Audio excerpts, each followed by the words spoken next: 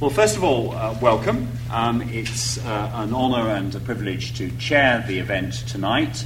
What we're going to do is I'm going to sort of say one or two words of welcome, then I'm going to pass over to my colleague Andreas from the German Historical Institute, who will also say a few words. Then I'll introduce our speaker, and then the preliminaries are over and you get into the main course, which is Professor Rödder's lecture. So perhaps if I hand over straight away now to you, Professor Gestrich, then I'll do the introductions. Well, good evening. It's a great pleasure for me to welcome you all to our fourth inaugural lecture within the framework of the Gerda Henkel Visiting Professorship Program, which the LSE runs jointly with the German Historical Institute. And I would just like to take the opportunity this evening to, first of all, thank the Gerda Henkel Stiftung, who is represented by Dr. Angela Kuhn this evening here, for having supported this program for 4 years now. And this has been, from the perspective of both institutes, for us a great success. Its input into the LSE, the visiting professor has not a year off, but he has to teach a course in the master's program at the LSE, and otherwise he resides at the German Historical Institute and is supposed to write a book and organize a conference. So it's not holidays, but it's a relaxed atmosphere where one can actually, I hope, get a lot done. And this is really due to the very gracious support of the Gerda Henkel Stiftung. And I, of course, hope that this will going to continue the program, which we will see later on this month. So, and it's a great pleasure for me here to welcome Andreas Rödder. We share a long past together. We're both at the University of Stuttgart, and so it's very nice to, Andreas, to have you here and to see you here again for a long period of time. A year is quite a bit, 12 months. So, excellent. Well, thank you for coming, and all of you, and I hand over to Piers. Okay. Yeah, thank you. Yes. Well, thank you, Andreas. And let me first of all echo the what was already said about thanking both the German Historical Institute, who are our sort of co-hosts of both this event and of Professor Rödder's year in London, and still more importantly, the Gerda Henkel Stiftung, who pay for it. So it's a collaboration which I think has genuinely brought a great deal. Often with visiting professorships, the visiting professor can be a slightly detached person in the department that they are visiting. I certainly found that in my own time spent at Princeton. But the idea of having somebody actually teaching in the department, I think, plugs that person into the department in a way that is relatively original, but I think very, very valuable for us as a department, and I hope also for the visiting professors themselves, although that's clearly something I leave for them to judge. Okay, well, tonight it's a huge pleasure to welcome Professor Rödder and to introduce his introductory lecture. I felt, as always when I go through the CVs of other academics, but it must be said particularly German academics, sort of slightly, well, I couldn't quite work out whether I was annoyed or scared by how broad the list of writings were. Professor Rödder has written on Stresemann, but he's also written on 19th century British conservatives. He's written on post-war Germany, and also a more detailed study of German reunification. Indeed, we will be collaborating on a project revisiting German reunification in the months ahead, which I look forward to greatly. This remarkable breadth is, in a sense, continued with the basic project that you are here to do, and which you'll probably be talking about, you may mention tonight, which is entitled The History of the Present Age, which is a very ambitious undertaking. But tonight's lecture continues the theme of breadth by taking an ambitiously large span of German history and looking, as the title in front of you shows, at the German question on the European stage from Kaiser Wilhelm to Chancellor Merkel, particularly appropriate perhaps to be delivered on a day that Merkel was in town to see David Cameron. So, that's probably quite enough of me, so without further ado, I'll hand you straight over to tonight's speaker, Professor Andreas Rödder.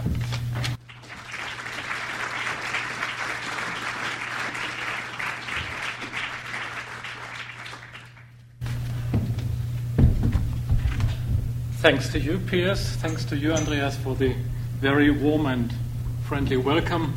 Thanks to the German Historical Institute, thanks to the LSE, thanks to the Gerda Henkel Foundation for giving me the extraordinary privilege staying here for 1 year, which just has begun, and there are still 11 months left. I'm counting every day which is left. And thanks to you all for coming and attending tonight and sharing with me some deliberations I would like to present on the German question on the European stage.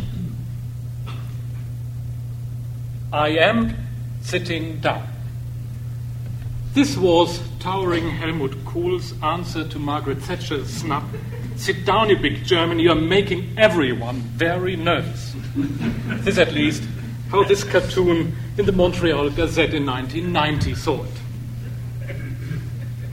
Es sind die alten Ängste, es sind die alten Animositäten. Kohl told his party board in Germany, the old fears, the old animosities, and these were indeed Thatcher's. Notorious is the excursus in her memoirs. Since the unification of Germany under Bismarck, she writes there, Germany has veered unpredictably between aggression and self-doubt.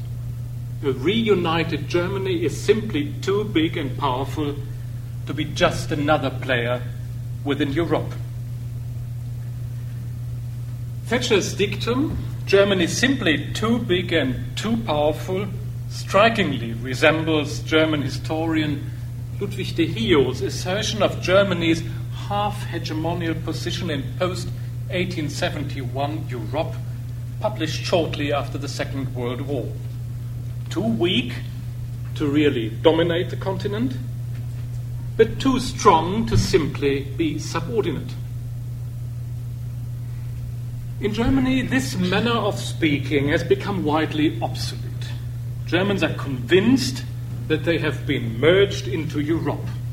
You might know the catchphrase, anybody designating himself as a European already has revealed himself as a German. This again resembles Thatcher's assertions about German politics in the 1980s and their desire to, as she wrote, merge their national identity in a wider European one. In effect, the Germans, she writes, because they are nervous of governing themselves, want to establish a European system in which no nation will govern itself. Such a system could only be unstable in the long term and because of Germany's size and preponderance, is bound to be lopsided. Obsession with a European Germany risks producing a German Europe. So far, Thatcher. However, Chancellor Merkel needed 7,000 security police, not today in London, but when she visited Greece in October, and demonstrators accosted her with swastikas and Hitlergruß, a public reception worse than Kaiser Wilhelm's, even without sending gunships to Agadir, just demanding conditions for economic help. German hegemony as a result of European integration? This would be the exact opposite of the German experience from the age of world wars, that it is following interest regardless of international requirements, that it is the lack of international integration which leads into German isolation. German isolation, one German trauma of its 20th century history. This obvious predicament leads to the underlying question which shall serve as the first guiding idea of this talk, carving out patterns and traditions of the German half-hegemony in Europe, accompanied by a second question, the question for the political handling of this scenario, particularly by the Germans themselves. Tonight I would like to present the German question on the European stage in 3 acts, not as an encyclopedic overview, but as a selection of specific aspects. First, a couple of short observations from Kaiser Wilhelm to Chancellor Kohl in terms of national interests and international integration, a story that, regardless of German partition in the 1980s, was increasingly told as the completed story of Germany's final Western integration. But when German reunification burst into history, things were to change fundamentally, and the German question in a post-Cold War Europe came up again. Thus, the second act will present a bit more detailed empirical analysis of the connection between German reunification and European integration, trying to give an answer to the controversial question, was the European Monetary Union, was the euro, the price Germany had to pay for reunification? Thatcher's view was quite the opposite. She did not understand the introduction of the euro as a concession in order to include Germany into Europe, but she saw it, at least in effect, as a means of creating a German Europe. This leads then to the final but comparatively brief act following the question of the half-hegemony and its handling from 1990 to the present euro crisis and to Angela Merkel, telling the story of the supposed German fall and rise again, and finally trying to figure out political courses of action. Before we now turn to the Kaiserreich, two preliminary remarks regarding national interests. When I repeatedly refer to this category, this does not mean that national interests should be anything pre-existent or given. Rather, national interests are due to definition and negotiation, to political and cultural change. Even so, we can observe remarkable continuities beyond short-term political changes in what are regarded and pursued as respective national interests. A preponderance of mercantilist-based social politics, national self-assertion and containment of Germany in French politics, for example, and in West Germany, a rather consistent interest in international security through Western integration and in political as well as economic stability, avoiding further inflation, the other German trauma besides isolation. This leads to the second remark. Post-1945 West German national interests, as I use the term, do not refer to the national question in the narrower sense of a German reunification, but to the basic guidelines of the Federal Republic's politics already mentioned, while we can probably ignore the GDR when pursuing the question of German dominance in Europe.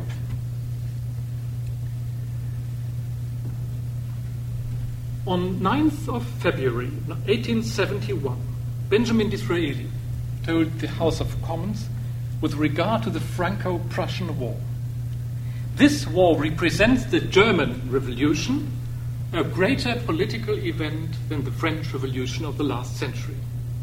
The balance of power has entirely been destroyed. Destroyed by 3 wars generating unified German empire in the middle of Europe, holding a half-hegemony in terms of military as well as political strength. Yet what Bismarck, the white revolutionary and destroyer of the European order of 1815, did after 1871 was try to rebuild and to stabilize the balance of power in Europe, even at the price of relinquishing further gains of power at a time when standstill was identified as setback. Bismarck's idea, according to the Kissinger dictation of 1877, his idea was the idea not of acquiring territories, even if he did so in some cases, but of a political constellation, Bismarck wrote, in which all powers, apart from France, are in need of German support and therefore reluctant to build coalitions against Germany. In doing so, Bismarck was driven by the awareness of unequal standards in Europe after the founding of the Kaiser Reich. Unequal standards not in any legal terms, but in terms of international politics. The European powers would not permit Germany to gain any more power, but considered that they themselves were entitled to do so. This is the first general finding, and it was this awareness of unequal perceptions and different standards of what was considered legitimate that the Wilhelmine Weltpolitik abandoned, when the Kaiser Reich, moreover, became the technological and economic powerhouse within Europe in late 19th century. When Under-Secretary of State Bernhard von Bülow claimed a German place in the sun too, he thought he was stressing the two. But what Germans considered as a matter of equal rights appeared as aspirations for hegemony to others, based in a, I quote, deeply rooted feeling that Germany has, by the strength and purity of her national purpose, the high standard of competency, and the perspicuous honesty of her administration, the successful pursuit of every branch of public and scientific activity, and the elevated character of her philosophy, art, and ethics, established for herself the right to assert the primacy of German national ideas. It was not Anthony Samaras who wrote this in 2012, but Err Crow in 1907. Thus, what we observe is not only German vigor, but at the same time, obviously deep-rooted patterns of perception and suspicion of German hegemonic aspirations. I don't want to get deeper now into the thrilling trends in recent research on pre-1914 international politics, which stress much more the contribution of others, not only of Germany. However, what will remain as a historical factor, I think, is Wilhelmine's Germany's handling of this situation, of its self-perceived inalienable rights, regardless of others' perspectives and perceptions, a lack of awareness of its own strengths as international compatibility. This is the second finding, which helped lead Germany into its much deplored isolation. If this led into war, it did not disappear with it. The art of expressing gratitude is one which Germans do not practice. British Ambassador Lord Dabernon wrote in his diary in November 1925, and he continued, "Directly they are granted anything, they not only ask for more, but criticize what has been given as inadequate satisfaction to their unquestionable rights." Gustav Stresemann himself confirmed that this was no mere misperception. My impression is, Stresemann said, that the Germans have too little or don't even have any appreciation for what the French call the nice touch. And this damages us heavily in foreign politics. We can't pursue world politics with the notion nobody shall join these Muppets. Thus, this is Stresemann's specific line in interwar German foreign politics. In the beginning of a German tradition in the 20th century, third general observation, the attempt to combine national interest, in this case the revision of the Versailles Treaty, with international rapprochement, a feeling for the other's perspectives, and particularly for French needs. Given the conditions of interwar Germany, there was no chance to enforce this sustainably due to a prevailing culture of unconditionality. In a nutshell, one day the young, later famous conductor Wilhelm Furtwängler was out with his teacher, the archaeologist Ludwig Curtius, on a walking tour, when Curtius told Furtwängler that he estimated the devoutness of Bach's Mass in B minor higher than that of Beethoven's Missa Solemnis. If this is true, Furtwängler answered, we can't walk together any longer. So regarding the relationship of national politics and international integration, as well as the question of hegemony, the case of National Socialist Germany is so obvious, and since we had Sönke Neitzel's impressive talk last week, that there is no real need to mention the war tonight.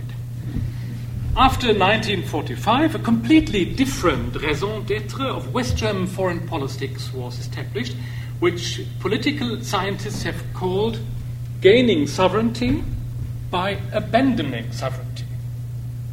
However, given that the Allies had assumed supreme authority with respect to Germany, as the Berlin Declaration of the 5th of June 1945 claimed, at first there was little to abandon and much to regain. Thus, this pattern was at the core of the European Community of Coal and Steel founded in 1951.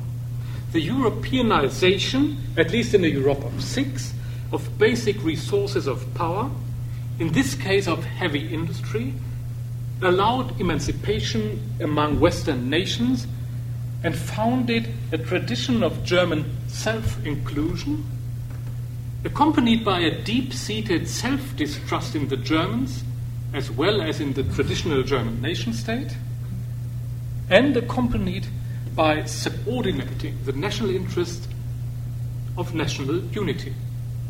The same is true of the German accession to NATO, and this specific combination of West German interests and international integration worked at least until the Guadeloupe summit in 1979, as Christina Spohr recently has convincingly shown, when Helmut Schmidt, as Chancellor of non-nuclear West Germany, appeared as an equal member of a Western Directorate of Four.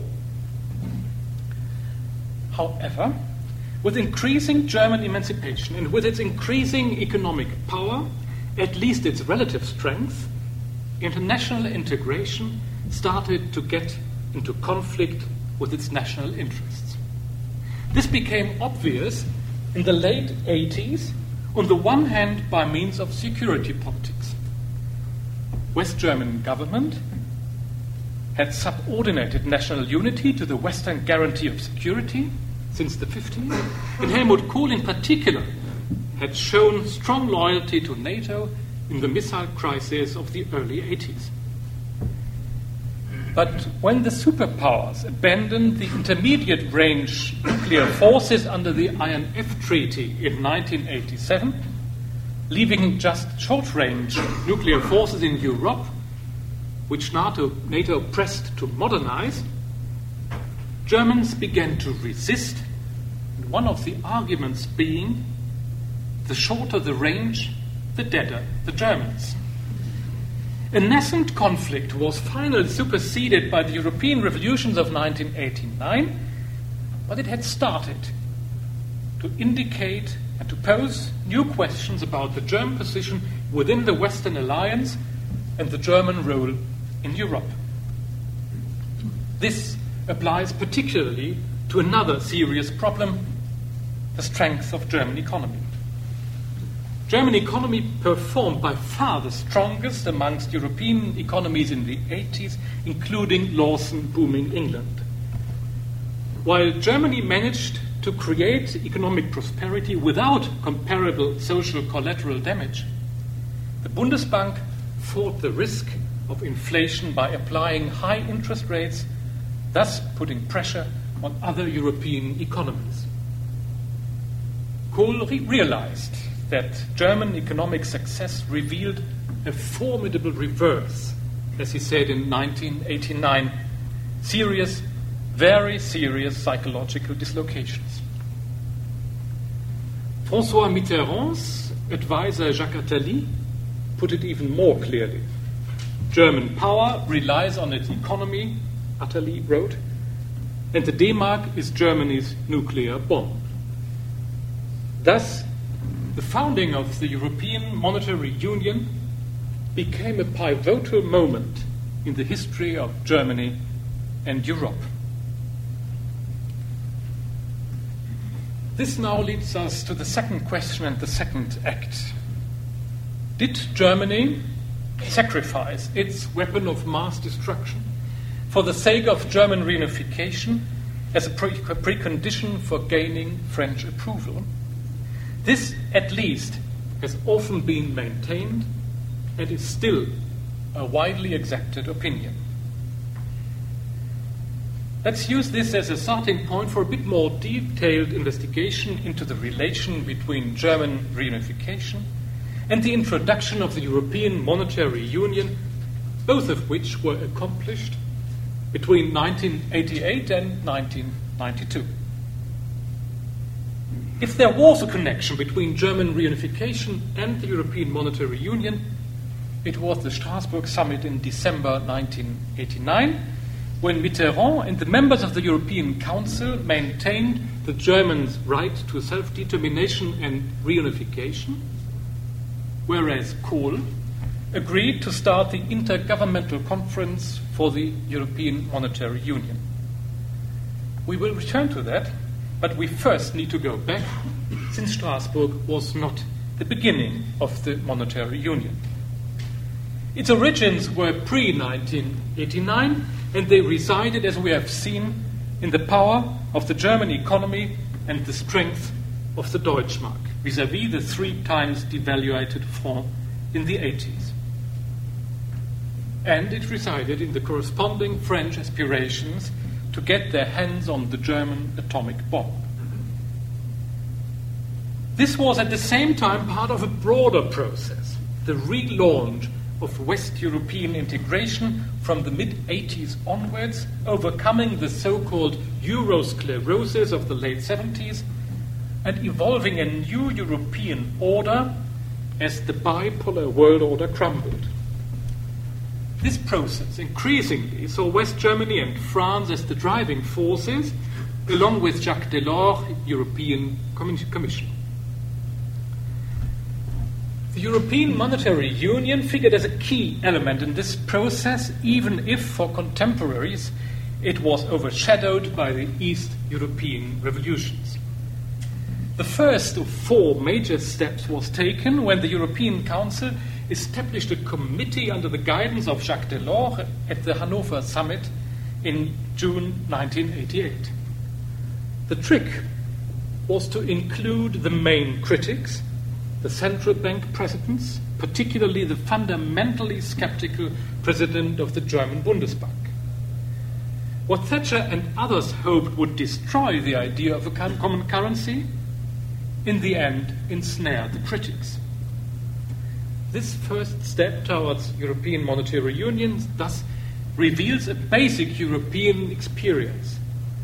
A process once set up develops path-dependent dynamics. At least, steps once taken are not easily reversed. The second step, then, was the adoption of the committee's report by the European Council in Madrid in late June 1989. The report suggested that the monetary union be introduced in 3 stages, and it was agreed to start the first one, providing free capital transfer, in July 1990. However, the crucial second and third stages, the establishment of a central bank and of fixed exchange rates, were assigned to an intergovernmental conference, and when this conference should take place, was left open to discussion and decision. This decision to start the intergovernmental conference, the third major step towards EMU, thus became the crucial issue in Franco-German relations, which were deteriorating badly in the late year of 1989. The German position was to do preparatory work first and to take the decision on the intergovernmental conference 1 year later. The German government thus gave priority to stability politics, and at the same time it wanted to establish a political union, even if its final aim and shape was not entirely clear. Mitterrand regarded these German propositions as mere delaying tactics, suspecting that the Germans were tiptoeing away from the monetary union. As Kohl's advisor Bitterlich observed, EMU was the preeminent objective for the remaining years of Mitterrand's presidency. Thus, Mitterrand, with a much more strategic approach than Kohl and the Germans, pressed for a decision that the intergovernmental conference should definitely start within 1 year. Mitterrand gave priority to establishing the institutions of the monetary union, while he slowed down the initiatives towards a political union. Margaret Thatcher, by the way, basically rejected a monetary as well as a political union, thereby by staying offside the European integration push towards a post-Cold War European order. So far, all this has been told without mentioning the question of German reunification. The German question came into play after the fall of the wall. It gained momentum in late November 1989 and intertwined with the preparation for the European Council in Strasbourg on the 8th of December. Mitterrand considered it as perfidious that Kohl not only sent him a draft timetable on 27th of November, disregarding French ideas by suggesting that preparatory work should start in Strasbourg and the decision on the intergovernmental conference should be taken not before 1 year later. Mitterrand was even more upset when Kohl scored a coup 1 day later by publicly announcing his 10 points leading to German reunification and thereby setting the German question on the international agenda without consulting Paris or any other power in advance. The French president decided to teach German Foreign Minister Hans-Dietrich Genscher a lesson. The notes of their encounter on the 30th of November emphasize Mitterrand's insistent repetitions, and this time the notorious Sphinx left no doubt about the message. If Western European integration stops, Mitterrand told Genscher, it will decline. If it declines, the European conditions will face fundamental changes and new and privileged alliances will arise. It would even be possible to fall back into the mindscape of 1913. Still, Kohl's advisor in the Chancellery recommended that he stick to the German position of stability politics. But on the 5th of December, Kohl weakened. He agreed that the Strasbourg Council should take the decision to start the intergovernmental conference within 1 year. This decision, then taken in Strasbourg, marks the closest connection between the German reunification and European monetary union. Kohl, driven by Genscher, clearly was the dominant German politician in European integration politics in the late 80s and in the 90s, a momentous process that was conducted by a very small circle of political and administrative elites anyway. In Strasbourg, Kohl agreed to proceed with the third of 4 major steps towards European monetary union faster and further than he would have done without pressures in the wake of his 10 points program and due to impending German reunification. Thus, the first assertion is German reunification did not bring about the European monetary union, but German reunification accelerated it and brought it closer to the French concept by subordinating a political union to the monetary union and by giving priority to establishing institutions instead of safeguarding stability first. However, this is not the whole story, since there is an underlying consensus on original German principles which shaped the Maastricht Compromise, which then marked the 4th major step. the acceptance, the European acceptance of German so-called stability politics as a quid pro quo for German acceptance of the European Monetary Union. The consensus on an independent central bank with stability of prices as its primary objective, and finally the Euro Stability Pact of 1979, which sought to perpetuate obligatory budgetary discipline for all members of the European Monetary Union. The Strasbourg decision was a political decision. 3 days later, Kohl told the American Foreign Secretary James Baker, what could he do more than to support the establishment of an economic and monetary union? He, he's talking about himself, Kohl, took this decision, as he said, against German interests. But it is politically important since Germany needs friends. Even if Kohl might have addressed this ad personam, in order to stress his goodwill in view of the accelerating events in Germany and his heavily criticized pressing ahead with the 10 points, even though this is a noteworthy remark, at least it reveals that, as Kohl himself was aware, the decision for the monetary union was taken against serious economic objections in terms of stability, as they were articulated by the German Bundesbank or by economic experts, referring to the unfulfilled requirements of an optimal currency area.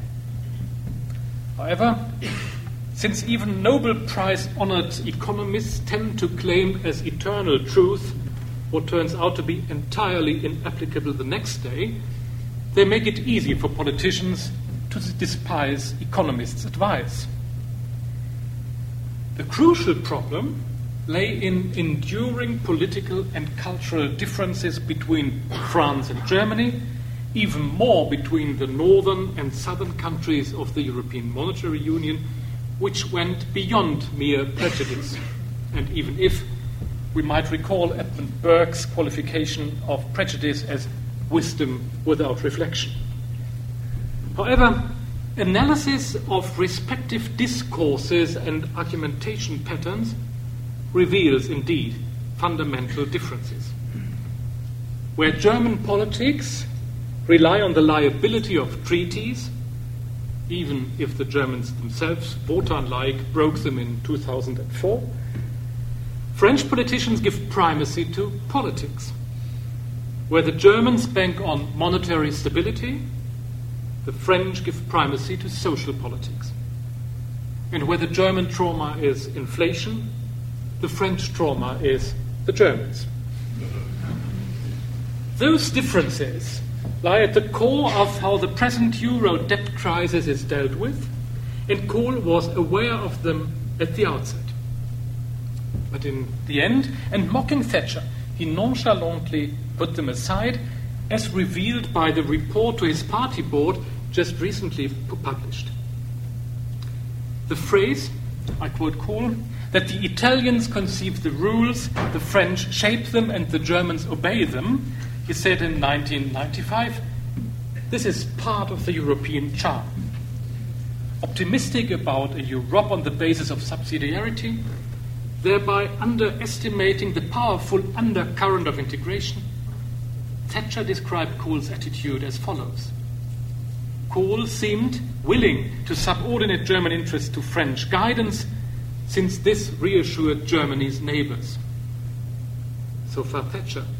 But this is not so far away from the German Foreign Minister Guido Westerwelle, who stated a couple of weeks ago, German and European interests go hand in hand. This equaling of German and European interests in fact means, as we have seen, giving priority to European integration and, at least partially, subordinating national interests. This leads to my second assertion, with reunification at the latest.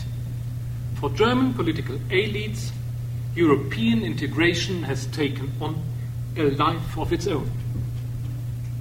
This has been accompanied and confirmed by narratives and communication strategies, by stigmatizing critics as Eurosceptics and ruling them out of the political discourse in the 90s, or by claiming Tina, there is no alternative. The alternative to the monetary union, Kohl said in 1990, again towards his party board, the alternative to the monetary union, I quote him, is back to Kaiser Wilhelm, and that doesn't help us. This was one way of using history as a political argument, and here this talk links up with David Stevenson's formidable lecture 2 weeks ago. Even more effective in this regard was the immunizing narrative of peace. The story of European self-civilization after 1945, to quote Tony Judd, as a perpetual legacy of integration. Let's listen to Kohl to his party board for a last time. Building the European house,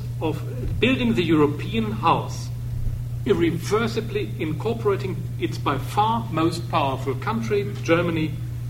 This is, Kohl said, the question of war and peace in the 21st century. This is what German social philosopher Hans Joas has just recently called the sacralization of European integration. It marks a fundamental reversal of Wilhelmine lack of awareness of others. The blatant contrast with widespread international perceptions of German politics now lead us to some concluding remarks to sum up in the shorter third part. German history since 1871 reveals a recurring predominance of its economic and material potential in Europe, and this against all setbacks: 2 lost world wars, the expulsion and extermination of its Jewish elites, the loss of 1/3 of its territory, the twofold Europeanization of its principal power resources, and finally the alleged overload by the reconstruction of the new Länder after 1990. The aftermath of reunification witnessed manifold and widespread analysis of heavily over-industrialized Germany's inevitable decline. This talk is less than 10 years old. For a couple of years now, however, particularly since the onset of the financial crisis, the allegedly sick man of Europe has arisen like a phoenix from the ashes. Germany is up again, and talk of the German model is back, as are suspicions of German European politics camouflaging national interests and in reality promoting German supremacy. Now, is this an appropriate view? In my opinion, this not only overestimates German capacities for strategy, but it misses the core with regard to motives as well as effects.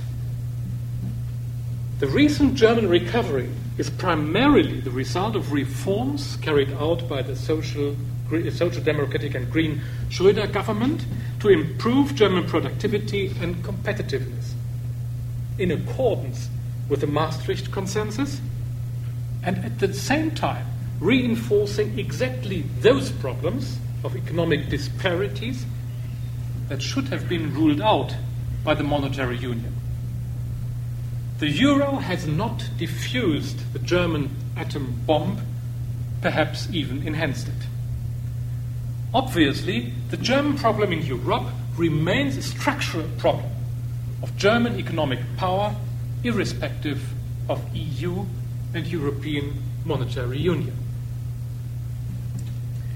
If this is true, the German question is still a matter to be dealt with. The German Kaiserreich provides historical experience that, different from a hegemonic power, inward-looking unawareness of foreign perceptions and unequal standards, as well as unawareness of others' needs and international demands, lead into isolation. Post-1945, West Germany witnessed the benefits of combining its own interests with international integration, even if in cases of conflict precedence had to be given to international requirements. When this was stretched to its limits in the 80s, and particularly after German reunification, Kohl, Genscher, and the German political elites, fearing any suspicion of hegemonic aspirations and resolved to avoid any new 1913 experience, finally reinforced the German propensity to prioritize the needs of international, primarily European integration, at the price of even discussing national interests other than international integration or strategic demands of leadership in Germany. This is particularly true for the European Monetary Union. It was no precondition for German reunification, but reunification accelerated the introduction of the euro without sustainably safeguarding monetary stability. A couple of weeks ago, Hans-Dietrich Genscher confessed that the mission of Germany, in other words, his or his generation's foreign politics, was to be, I quote him, the prerequisite of her neighbor's fortune, des Glückes Unterpfand seiner Nachbarn zu sein, as he said. Widespread evidence suggests that this is still a prevalent and genuine attitude within German political elites. But how then is the discrepancy between autonomized German self-integration on the one hand and these massive foreign suspicions of Germany's aspirations to hegemony and ruthless dominance to be explained? It seems to reveal still unequal standards in perception, intertwined with still unresolved structural problems of Germany's half-hegemonic material strength and her political role in Germany. Consequently, this corresponds to diametrically opposite demands on Germany, ranging from unrestricted solidarity with the Mediterranean countries on the one hand to the appeal that it take more and vigorous leadership on the other. So, what to be done?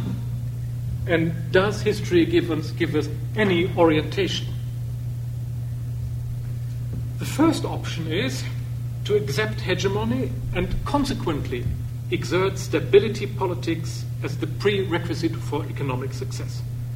This would mean refusing further European transfer payments, urging structural reforms and further budgetary cuts in the Mediterranean countries even more forcefully, and finally envisaging either their exclusion from the monetary union or a German exit. There is some reason to believe that those politics would be appropriate in economic terms, if this is at all possible. At the same time, it would blow apart the Maastricht Consensus, reverse central elements of European integration politics of the last more than 2 decades, thus basically undermining the foundation of the European Union and the post-Cold War order in Europe generally.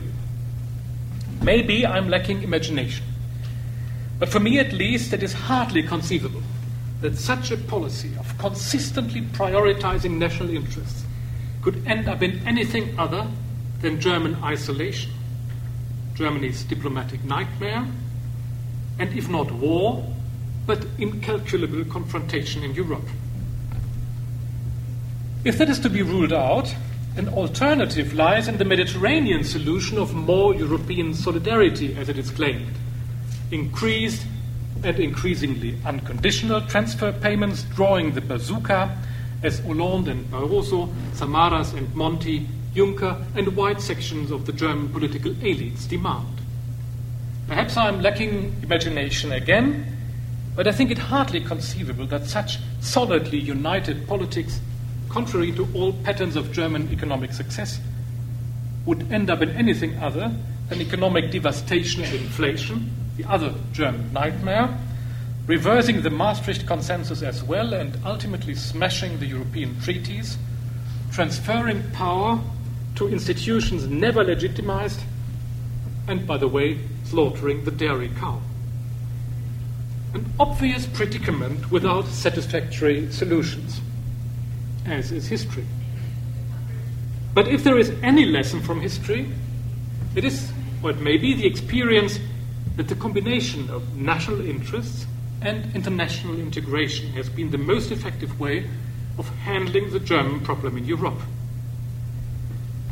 Given the already confessed lack of imagination, sailing between Scylla and Charybdis may be the safest course to be adopted, a safe trip not to be underestimated in history, following a direction of both upholding stability politics and accepting leadership, as well as keeping international integration and awareness of others' perspectives and needs, constantly trying to find a balance and getting through.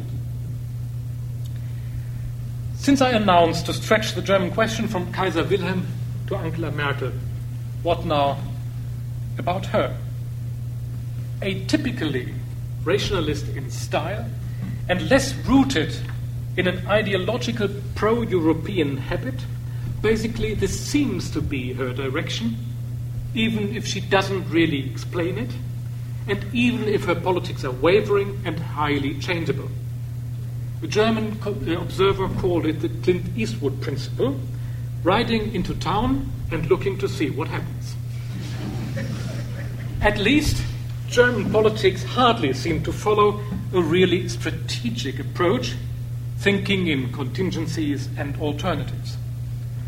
After initially considering the exit of failed states from the European Monetary Union, she shifted to if the euro fails, Europe fails, when the Rubicon was crossed in May 2010. Resolved to keep EMU, even including Greece and Cyprus, she struggles to implement safeguards of stability politics. She may hope to sit it out and overcome the crisis by implementing structural reforms in the euro countries while protecting them with European means, avoiding a race to the bottom and just gaining time. This is not to be underestimated. There is more than one historical situation when mere time and timing was or would have been crucial. You never know what happens next. Just look at Germany's recent recovery against all contemporary predictions, say in 2005 or so. And if recent indications of a recreation should prove to be lasting, these politics will be praised as the rescue of Europe. If not, particularly if agreed reforms remain undone and the crisis returns, the same politics may turn out to be a mere sliding down the slippery slope, dismantling one self-erected obstacle after another, and ending up in being pulled into a European transfer union nobody has ever agreed to. However, this leads us to the verge of forecast, and prediction is, as is well known, very difficult, especially if it is about the future. This resembles the insight of a great German philosopher, Sepp Herberger, who knew that football is thrilling since you never know how it will end. With one exception, perhaps, discovered by the famous British historian Gary Lineker. Soccer is a game for 22 people that run around, and in the end, Germany always wins. Even that has recently been put into perspective. So we must leave the performance of the fourth act of the German question on the European stage to a lecture by a future Gerda Henkel visiting professor. Thank you very much for your attention.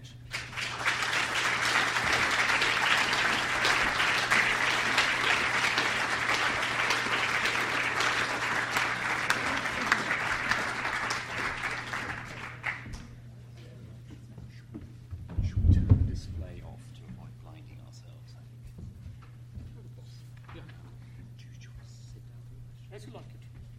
Okay. I'm trying to avoid blinding myself with the display. Okay. I can't see anything at all.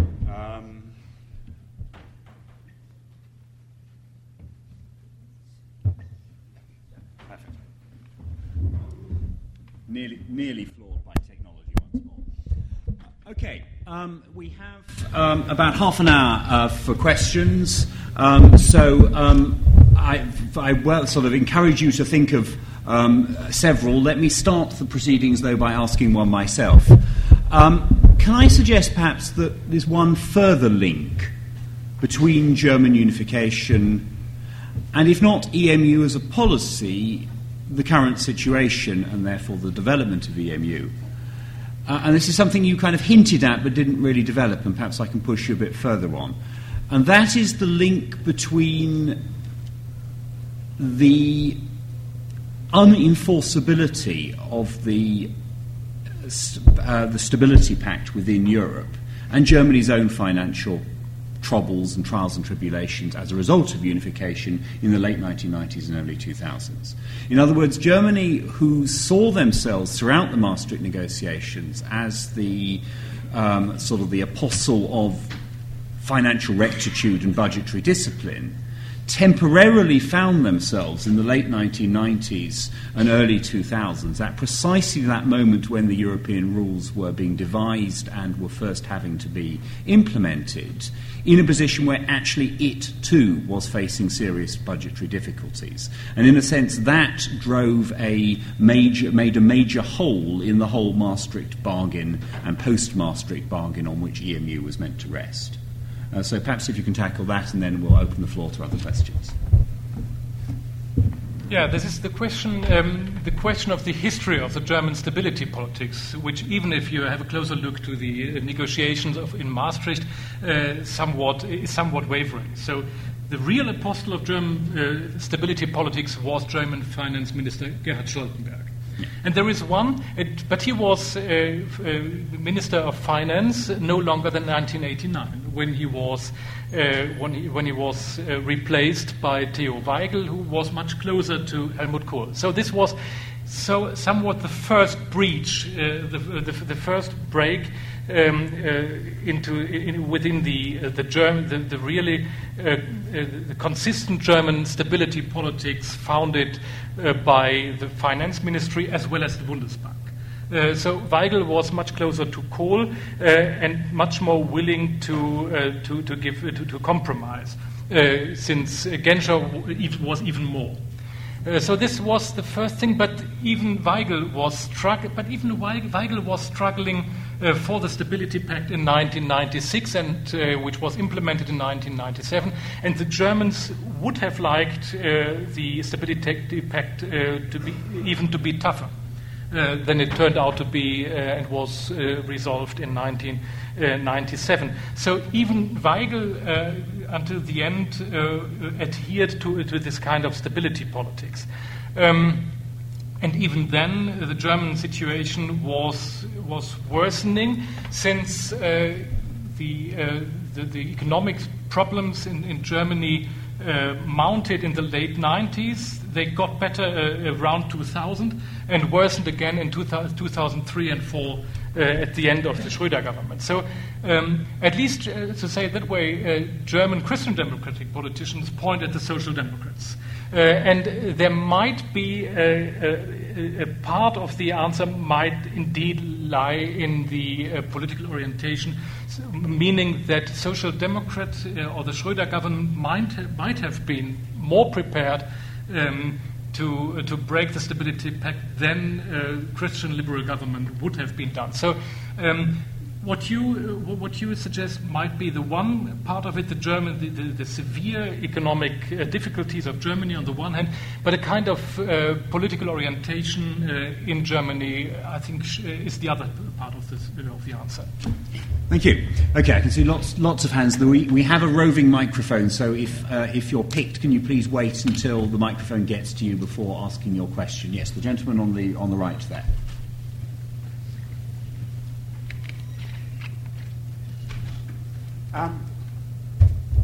We hear a very great deal in recent times about the need for closer European political and fiscal union as a solution to the dog's breakfast we now have in the European monetary zone.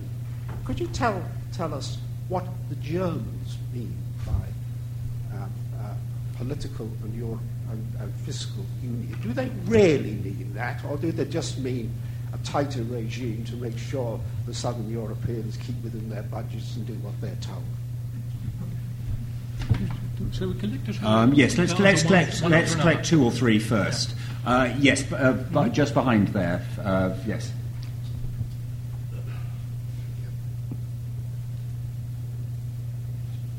There is an increasing desire by Britain and its people to withdraw from the European Union and the associated European Court of Human Rights, but a reluctance of the government to allow us to do this. Do you think that the underlying reason is fear of a German military resurgence? Finished. What resurgence? Military resurgence. Okay, and yes, in the middle here. The microphone may struggle to get across, but can you pass it over? And then, in spite of what you say, I still don't understand how a new currency could be set up without a single monetary policy, fiscal policy for Europe, and the only safeguard that was created when the euro was set up was the Stability Pact, which Germany and France then fairly soon proceeded to breach. Why was this basic precondition for a stable currency not understood and implemented absolutely seriously? I still don't understand that. Okay, there'll be another round of questions, but we need to give our speaker a chance to respond. Yes, since these are very interesting questions requiring answers. Just to begin with the question of the British fears, I can't really speak for the British government, but a few of us can. It's not my impression that these fears are as strong as they have been during the Thatcher government. And if you have a look to the political positions at the moment, they're not far away from another. So if you have just a look to this, what for Merkel and David Cameron are talking about today, the question of the European budget, the German and the British positions originally are quite close. But it's a question. The question is much more that of the general orientation, much more detached British orientation. Cameron saying less Europe is something, at least up to the moment, completely unthinkable, unperceivable to say in Germany. You never know what happens, but up to now, at least political elites in Germany are fiercely resolved to stick to the euro, to stick to the European Union, and the only critics being a really silly coalition in Germany from the really socialist left party on the one hand, and the much more right-wing Peter Gaulweiler from the Bavarian Christian Social Party. This is bringing up really interesting combinations in Germany. But the question, the first and the third question, I think, do belong together, since they hint to the same problem. What is meant by political union? And this is a very, very good question.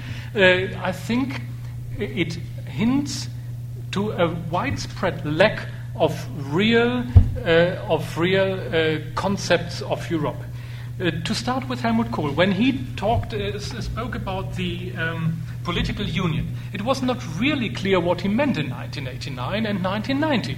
It was more or less giving more rights to the European Parliament, perhaps a president of the European Commission elected by the European Parliament or by the European populations, strengthening democratic rights and implementing more efficacy of the European institutions. That more or less was the idea. Of course, political union never really completely clear. The French refused that in order not to transfer any kind of state sovereignty to Europe on the one hand. On the other hand, what the French favored was the idea of a gouvernement économique. So this is very, very much nearer to this what is discussed at the European finance minister within the European monetary zone now. So you never know, and so the question I think is part of the answer.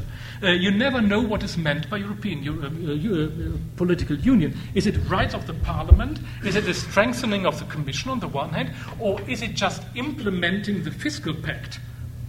implementing the fiscal pact as was resolved by the Stability Pact in 1979.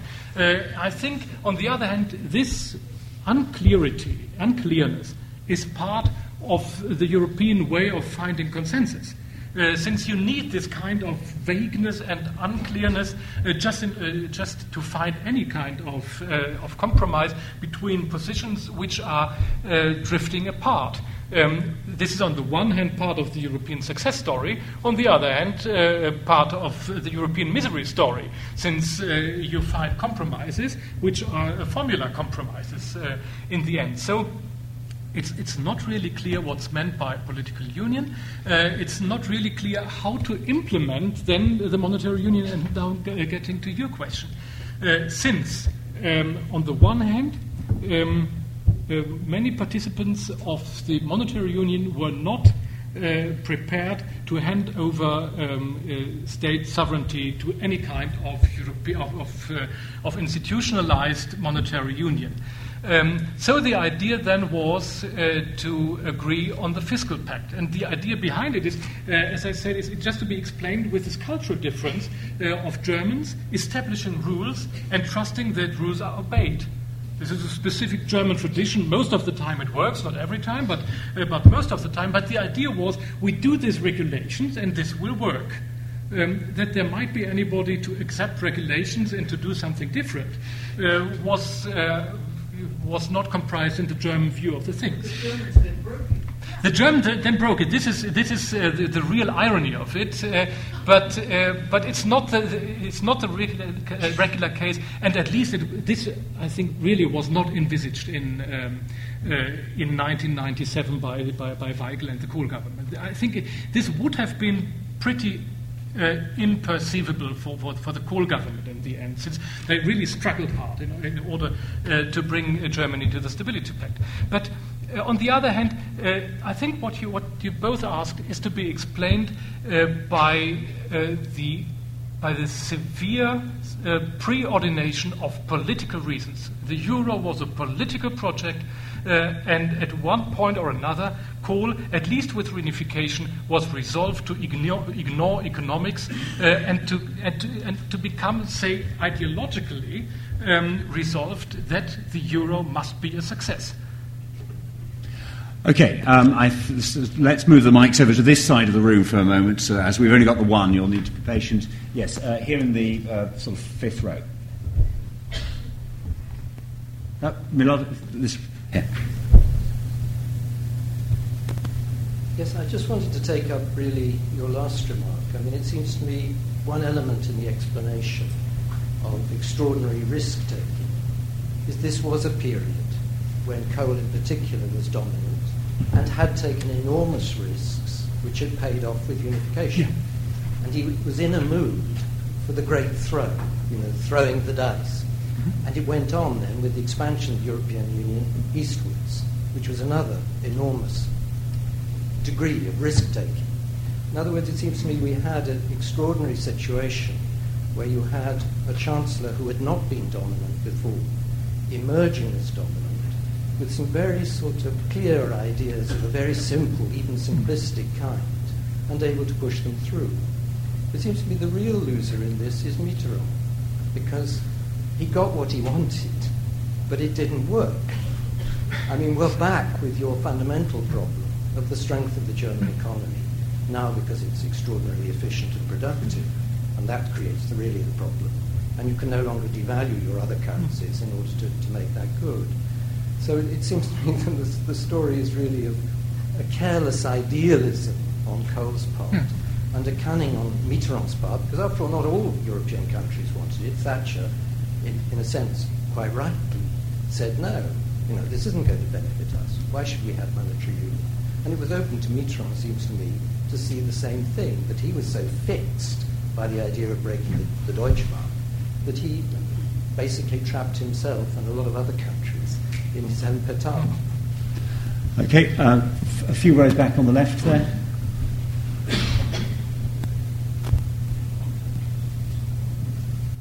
Well, thank you very much, first of all, for the outstanding presentation. I couldn't agree more, actually. I have two questions, one related to the French role in 2010 and in how far it resembled the French role in the late 1980s in terms of pushing Germany towards a certain French position. And the second question would be, you also hinted at the narrative in Germany that German interests are equal to European interests, but I regard it really as a narrative by the political elite towards the population. In how far do you think this narrative, which also links back to German history, etc., is actually sustainable in the long run? Thank you. Okay, and one last question of this round. Okay, yes, here down in front. I will do this side of the room in a moment, but with one roving mic. It makes sense to concentrate geographically. Could I just ask you, looking forward on Europe, when I look to see that the idea, or rather the concept of Europe is to try and create employment, when I think the current figures are somewhere between 16 and 20 million unemployed across Europe and rising, and we have the case of the Irish who are having to subject and present their budget to the European Parliament before they can present it to their own people, there seems to be a constant fudging of the rules at the higher level and completely ignoring the wishes of the normal people, of the average person in Europe. Do you think this is good democracy, and where will it lead us to? Okay, plenty to be getting on with that. Yeah. To start with the last one, I meant to have realized kind of a bias in your question. This again attaches to the first questions we had, since the establishment of new institutions is pretty unclear. And if you just have a look to the German situation, which in terms of the budgetary implications, we have a judgment by the Federal Court regarding the Lisbon Treaty in 2009, which told the German government the limits of European integration, and there was a very clear-cut stopgap, which was erected by the Federal Court in terms of fiscal politics. So the problem is the fiscal pact is pretty problematic in constitutional terms, for example, in Germany.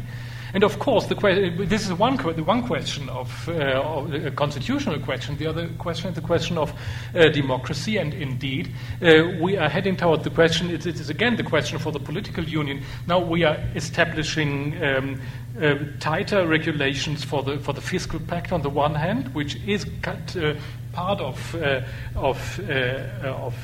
institution building. On the one hand, without, on the other hand, increasing any kind of democratic regulation or democratic control within Europe. And indeed, what we see is another discrepancy between the European institutions, which is due to a development which doesn't derive from any founding act of the European Union, but from constantly changing and developing already existing institutions, adding others, and so building one part after another without designing a concise construction of a European constitution. Including that the Maastricht Treaty and the monetary union is basically changed just within the process. So just would like to underline what you say, that these problems are obvious. So now the question for reunification and the narratives. I think this belongs together, since I just would like to support what you said, and I just would add another thought myself, since what you said in reunification could be added by the question of the German monetary union, which is quite interesting. I just left this out in my talk. Since if you have a look to the positions in advance of the Maastricht Treaty, There was the French so-called monetarist position, which is pretty irritating because it's the complete difference from what is called monetarist in terms of economic science. But the French position to do the institutions first and to look for coherence then. This is the monetarist position, and the economist position, the German position, was the hard currency countries' position was to look for economic coherence first and to build the institutions then. If you have now, and then with EMU, the French position more or less was adopted, apart from the fiscal, the criteria, the stability criteria. So if you have a look to the German monetary union in 1990. It was completely the other way around from that what the Germans demanded in Europe.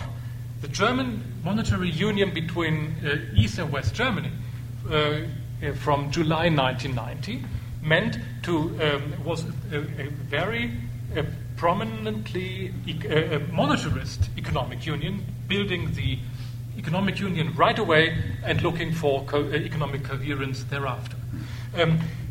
The economic experts, as well as the Bundesbank, told Kohl that this never would work. And this might be another part of Kohl's self-confidence to have overcome these contradictions and these positions as well in creating a monetary union, and might have empowered him even more for his European politics. Now the questions for the narratives, because I think it's important. This kind of boosting self-confidence of Kohl is the one thing, and the implementation of narratives in the 80s, of narratives which weren't questioned at all in Germany. I think are pretty important in terms of giving self-confidence to politicians taking a huge risk they never could oversee. So this was a kind of immunizing strategy, and the first of these narratives was, as I told you, the narrative of peace, the European peace story, the success story of European self-civilization, finding peace between the European nations. This is still lasting, and it has been added in the last years by another narrative, the narrative that of the sufficiently great area of a monetary union. This narrative says that in the global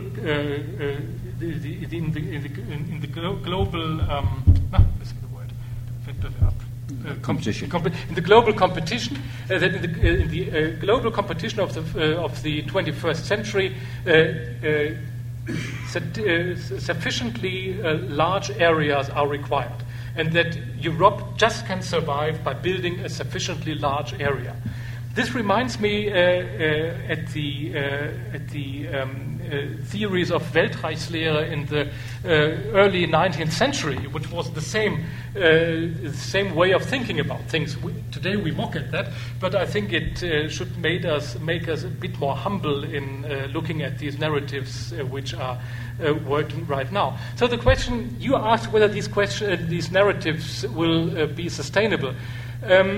What is to be observed is that they have started to lose credibility. In Germany, people have started to question it, which hasn't been the case 5 or 10 years ago. So, if I'm asked for the future, I'm a historian, and what I said about forecast is still valid. But I think what we have to envisage as historians is the experience that things change, and that they change in an unexpected way. So I wouldn't dare a forecast about that, but I wouldn't maintain that these narratives will last just because they have lasted for a couple of decades. Do you think we're travelling in the right direction? This is a political question I would like to leave for the wine afterwards. Okay, at least. Probably time for a couple more questions, possibly 3. Yes, the gentleman on the right here.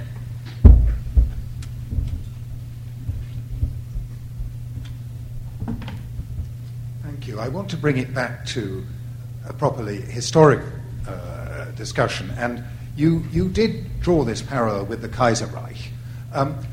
you will remember, I'm sure, Max Weber's famous critique, notably in his lecture, Politik als Beruf, of what had gone wrong with the Kaiserreich, how Bismarck had deprived the German people, really, of political maturity, and a kind of unquestioned nationalism had taken over. What he wanted to create was a genuine democracy.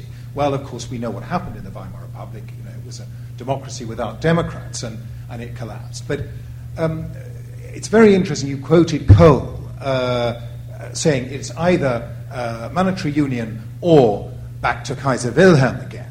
Now, I want to sort of throw out a rather bold suggestion to you, which is that Kohl's role in the last few decades is actually quite comparable to Bismarck's. He did reunify Germany.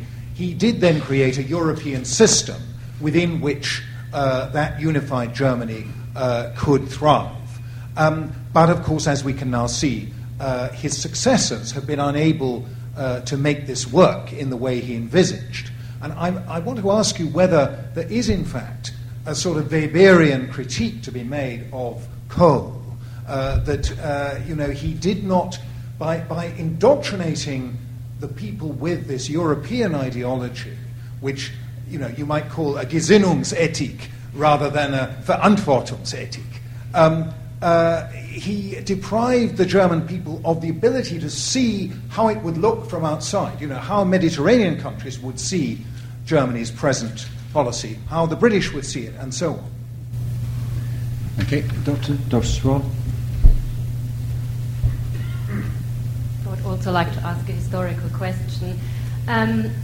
In terms of your postulation on the German question and how it kind of found an answer, you seem to suggest that it is self-binding, which is something that perhaps grew out of the process post-45, where it was imposed, and then Kohl kind of took it over into the 1990s and conducted self-binding, in institutional self-binding, while conducting, say, national interest in the wider European framework.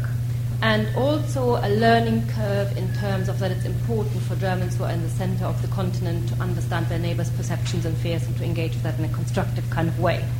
How do you relate your interpretation or your postulation of that to the interpretation by Winkler, who says, well, it's all a long-term trajectory of der lange Weg nach Westen, that somehow is a sort of teleological move towards universalist Western ideas, and Germany sort of was on that trajectory as in it, and in that sense, this just will continue. Whereas you seem to suggest that, of course, there may have been a learning curve from what happened in the semi-sovereign post-45 Germany and was taken over into the sovereign united Germany, but nevertheless, we cannot be certain where things may go.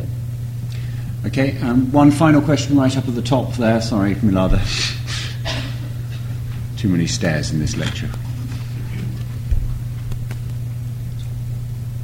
Thank you for your very thoughtful and thought-provoking analysis. Mike, I wondered if you could give us a historical comparative perspective on the German leadership and the citizens' patience to be friendly with its neighbors. And then it's a two-part question: at what cost? When will it be too much? And when I say friendly, I mean the sense that it from a for some perspective, it feels as though French banks, other countries were essentially riding on the coattails of, as you said, the Deutschmark and the strength of the German economy.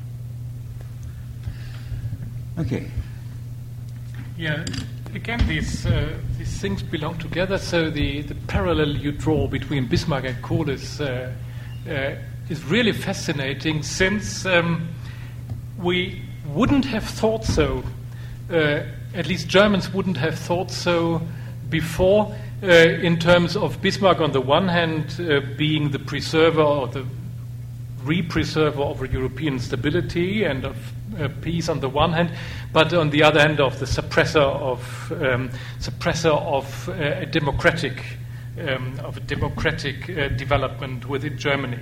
So you could equal Bismarck to Kohl insofar as even as the European integration too hasn't produced kind of democracy, but in terms of motives it would be strikingly different. Kohl would have liked to strengthen European democratic elements.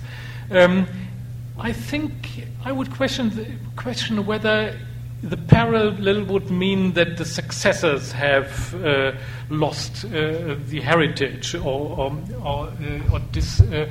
destroyed the heritage, since in the monetary union, obviously, and this is what we see now much clearer than before. Obviously, the flaws were within the system of 1990 or 1992 within the Maastricht Treaty. We already spoke about that. There were the initial flaws within the system. So this, in the end, I think makes a difference. But I think the parallel is absolutely correct in the willingness of both to preserve any kind of to preserve or to re-erect a kind of stability within a fragile context within Europe. But in both cases, you see, and even in Bismarck's case, it's not only the problem of his successors, but this Bismarckian system became precarious in the 1880s as well. So he had to deal with the interior, the systematic problems of his system as well. So the question is there the tradition or the parallel between Bismarck and Kohl, or the long way to the West, as Christina asked? I don't think that in the end there is a contradiction between Kohl's self-awareness and self-understanding on the one hand, and this long path to the West as it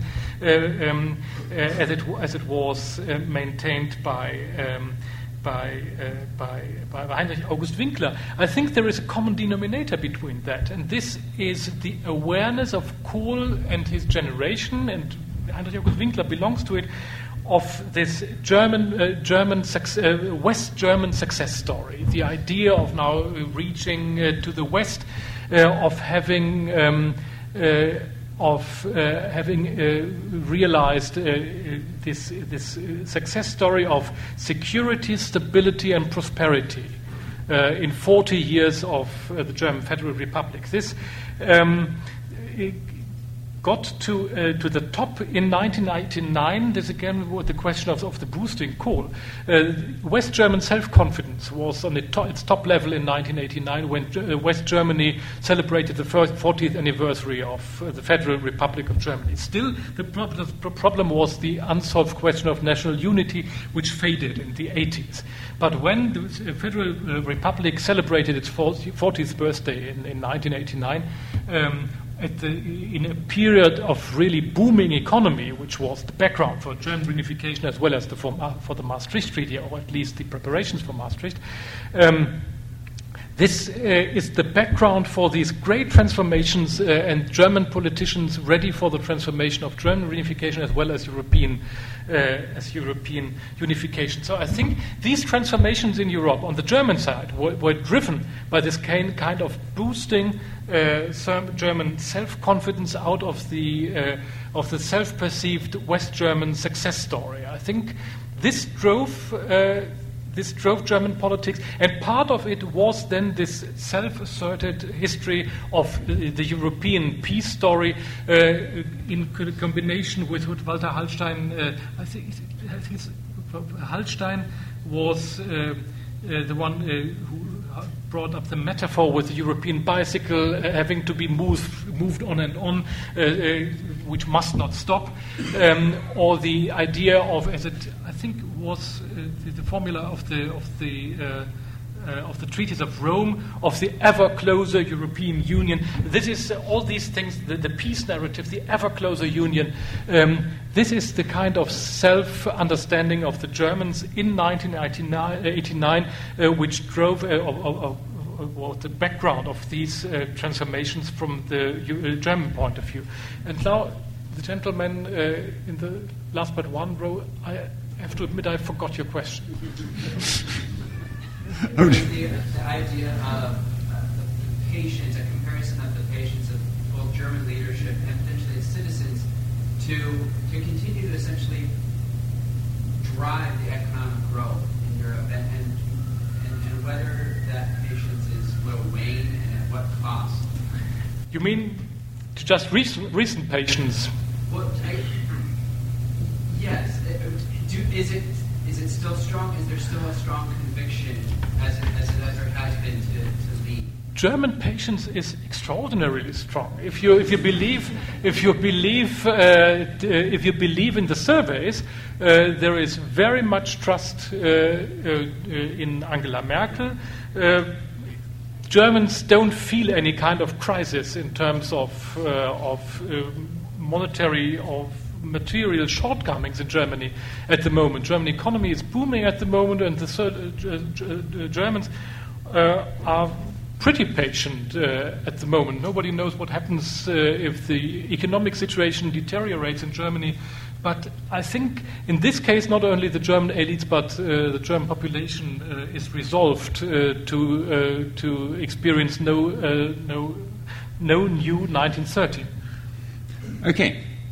Great. Well, judging by the number of hands, we could go on and on, but I suspect it's 7 o'clock and it's therefore time to call matters to a halt here.